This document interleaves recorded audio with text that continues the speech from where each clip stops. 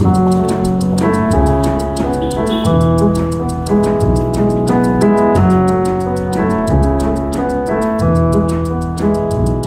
to my podcast, Everyday Sublime, shedding light on yin yoga and meditation. I'm your host, Josh Summers. I'm a yin yoga and meditation teacher and trainer, as well as a licensed acupuncturist. This podcast is intended to be an in-depth exploration of the intersections between yin yoga, Chinese medicine, and meditation. In each episode, I'll offer a 10 to 15 minute reflection on one or several of these themes. And my hope is that these reflections will serve your practice as well as your teaching of yin yoga and meditation. Okay, so in this episode, I'll continue my introductory series on Chinese medical theory. Here, I'll be looking specifically at vital substances, which are the precious energies and substances in Chinese medicine. Our health depends on our organs' ability to produce, store, and circulate these vital substances. And in this episode, I'll be taking a closer look at one of the vital substances known as qi. So we'll be looking at qi more closely itself. Okay, so let's get started.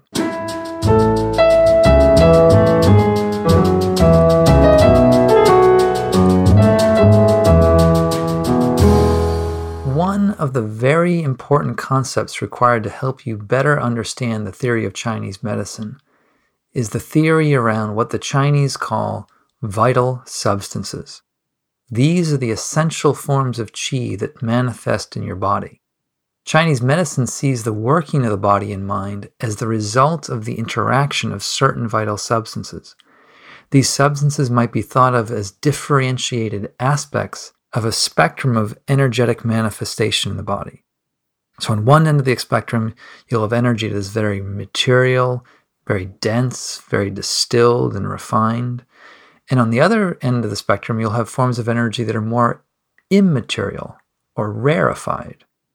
One of the reasons that it's important to have a good overview of these different textures of qi is because these vital substances are the currency by which the health of the human system is evaluated and balanced. As you will learn from my discussion on the organs in Chinese medicine, the primary function of the yin organs is to produce, transform, store, and circulate these vital substances. If you allow me to crudely borrow a metaphor of an orchestra, the vital substances would represent the various sounds, moods, and melodies generated and controlled by the musicians, or the various orchestral instruments, i.e., the organs of Chinese medicine. So before diving in and looking more closely at the relationship that the organs have with specific vital substances, it's a really good idea to have a solid framework of understanding for what the substances are themselves. Now, in Chinese medicine, these vital substances are four. There's qi, there's blood, there's essence, and there's fluids. In this lesson, I'm going to highlight qi a little bit more. Even though we looked at that before in a previous lesson on what is qi, this lesson is going to dive in more specifically at different forms of qi and different functions of qi. And then in subsequent lessons, we'll look at blood, essence, and fluids. Okay, so let's talk about qi in terms of sources of qi, the functions of qi, and some of the disharmonies of qi. In a previous lesson, I gave an introductory discussion of the Chinese concept of qi, and I explained how it's a concept that resists translation. But here, as we look closer at the dynamics of functional health within the human body, we'll see that qi has both a manifestation of universality, or a pervasive ubiquity, and of particularity, that is, specific types and functionality of qi. The primary source of qi in the body, it's important to realize, is derived from the process of digestion, and this is governed by the organs of the spleen and stomach. Here, pure qi is extracted from the dense bundles of qi taken in through digestion of food and fluids. But the proper functioning of the spleen and stomach for digestion is in turn itself dependent on kidney qi, which serves as the foundation for all metabolic transformation in the body. Finally, once the pure qi is extracted from food and fluid by the spleen, it is then sent up to the lungs, where this qi of food combines with the qi coming in through the air drawn in by the lungs, whereby there's a transformation that occurs, turning this combine food and air qi into what's called true qi. And it's this true qi that then circulates through the body, performing various functions, which we'll look at in a moment. But let me pause here for a second. I may have lost you. If so, you're not alone. The actual process of how vital substances are produced is no simple act. Often, one organ will play a principal role, but many other organs play a strong supporting role. And in subsequent lessons, after looking at the various functional dynamics of each unique Chinese organ system, for example, when we look at organs individually as the kidneys or the liver or the spleen, I'll come back to this topic of qi production and show how it's really the result of multiple organ systems coming to bear on the proper formation, transportation, and transformation of qi. But for now, simply know that many organs are involved in the synthesis of qi, but the primary player that we want to be concerned with is the spleen and stomach, driven by their essential role in digesting food and fluids. So just to summarize, our qi is derived from food and fluid, pure energy from food and fluid combining in the lungs with air qi coming in. And it's supplemented and, in fact, stoked by kidney qi, the root of our foundational root qi. And this amalgamation of qis becomes the true qi that then circulates through the body. Now, we want to look at what are the functions of qi. This might fall into the category of why do we care? As with everything in Chinese medicine, all entities, whether they are a type of energy in the body, or a specific organ, or a specific meridian, all entities tend to be defined by the functions they perform. And the concept of qi is no different. Its classification as a type of energy is really defined by what functions it performs. And for qi, there are 5 primary functions which I'll describe here. The first function is one that's often written as transforming. The function of transforming of qi refers to the process whereby adequate quantities of qi make it possible for more qi to be produced. And I know that can sound like some kind of circular tautology. We need enough qi to have more qi. But this is how the Chinese medical system sees it. And in this function, the role of the spleen's qi to extract pure qi from food and fluid is what is primarily being described. It's a kind of digestive qi. There are other examples of organ qi that transform forms of energy into other forms of energy, such as the heart qi transforming food qi into blood, which then circulates to the vessels. But in terms of the primary functions of energy or qi, we're looking at how it helps transform things in a raw state into a more refined, usable state of the body, i.e. digestion. A second main function of qi is that it helps transport things. The transporting function of qi refers to how qi facilitates circulation of energy and blood and fluids throughout the body. If the true qi of the body is deficient or stagnant, the circulating function will be impaired, and this leads to a variety of all sorts of internal imbalances. And as mentioned previously, all organ qi has a special role in directing the circulation of qi in a particular way, but particularly the liver qi is the principal player in ensuring that the body's true qi circulates in all directions, or circulates in the directions that it's meant to be going, evenly and smoothly.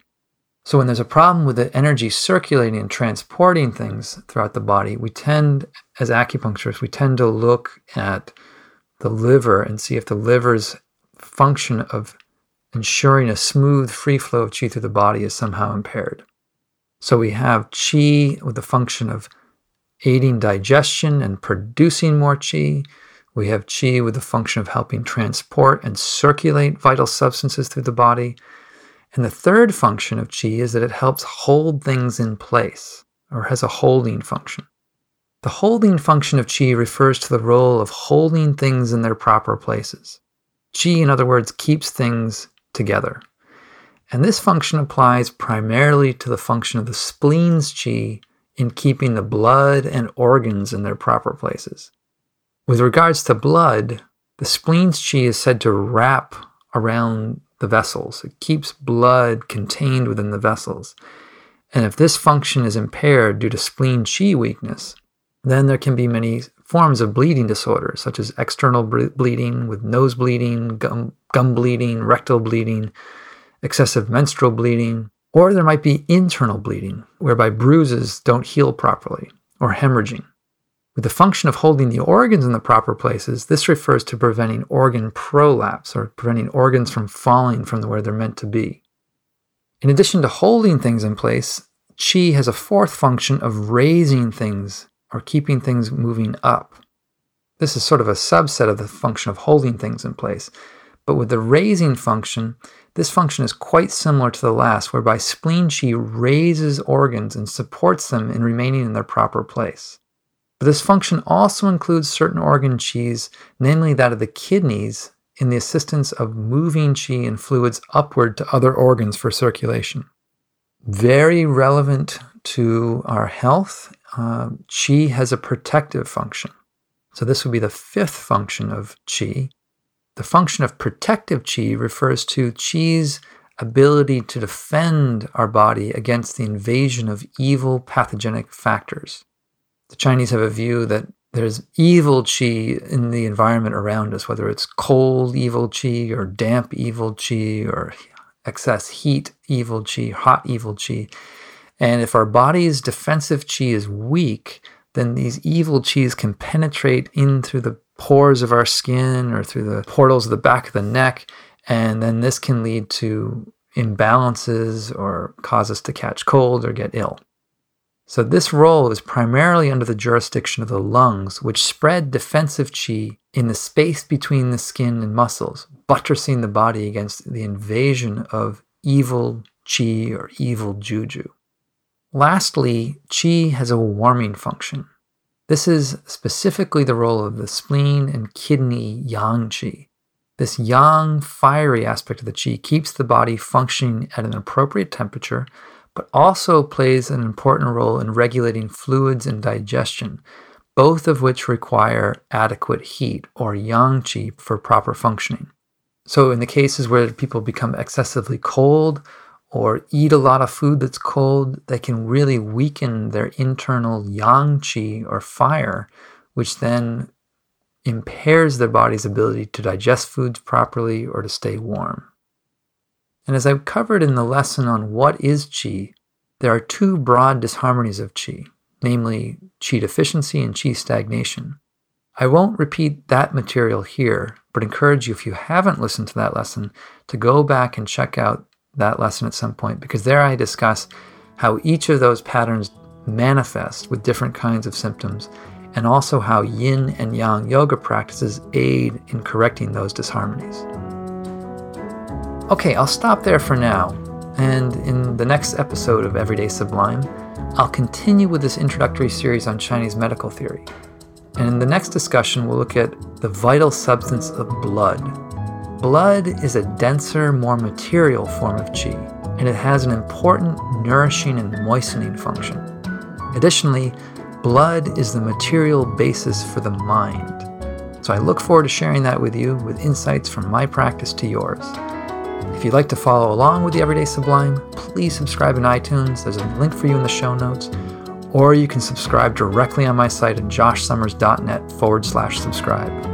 And if you're interested in studying with me or training with me in yin yoga, check out yinyogaschool.com. Thanks so much for listening today, and I'll see you in the next episode.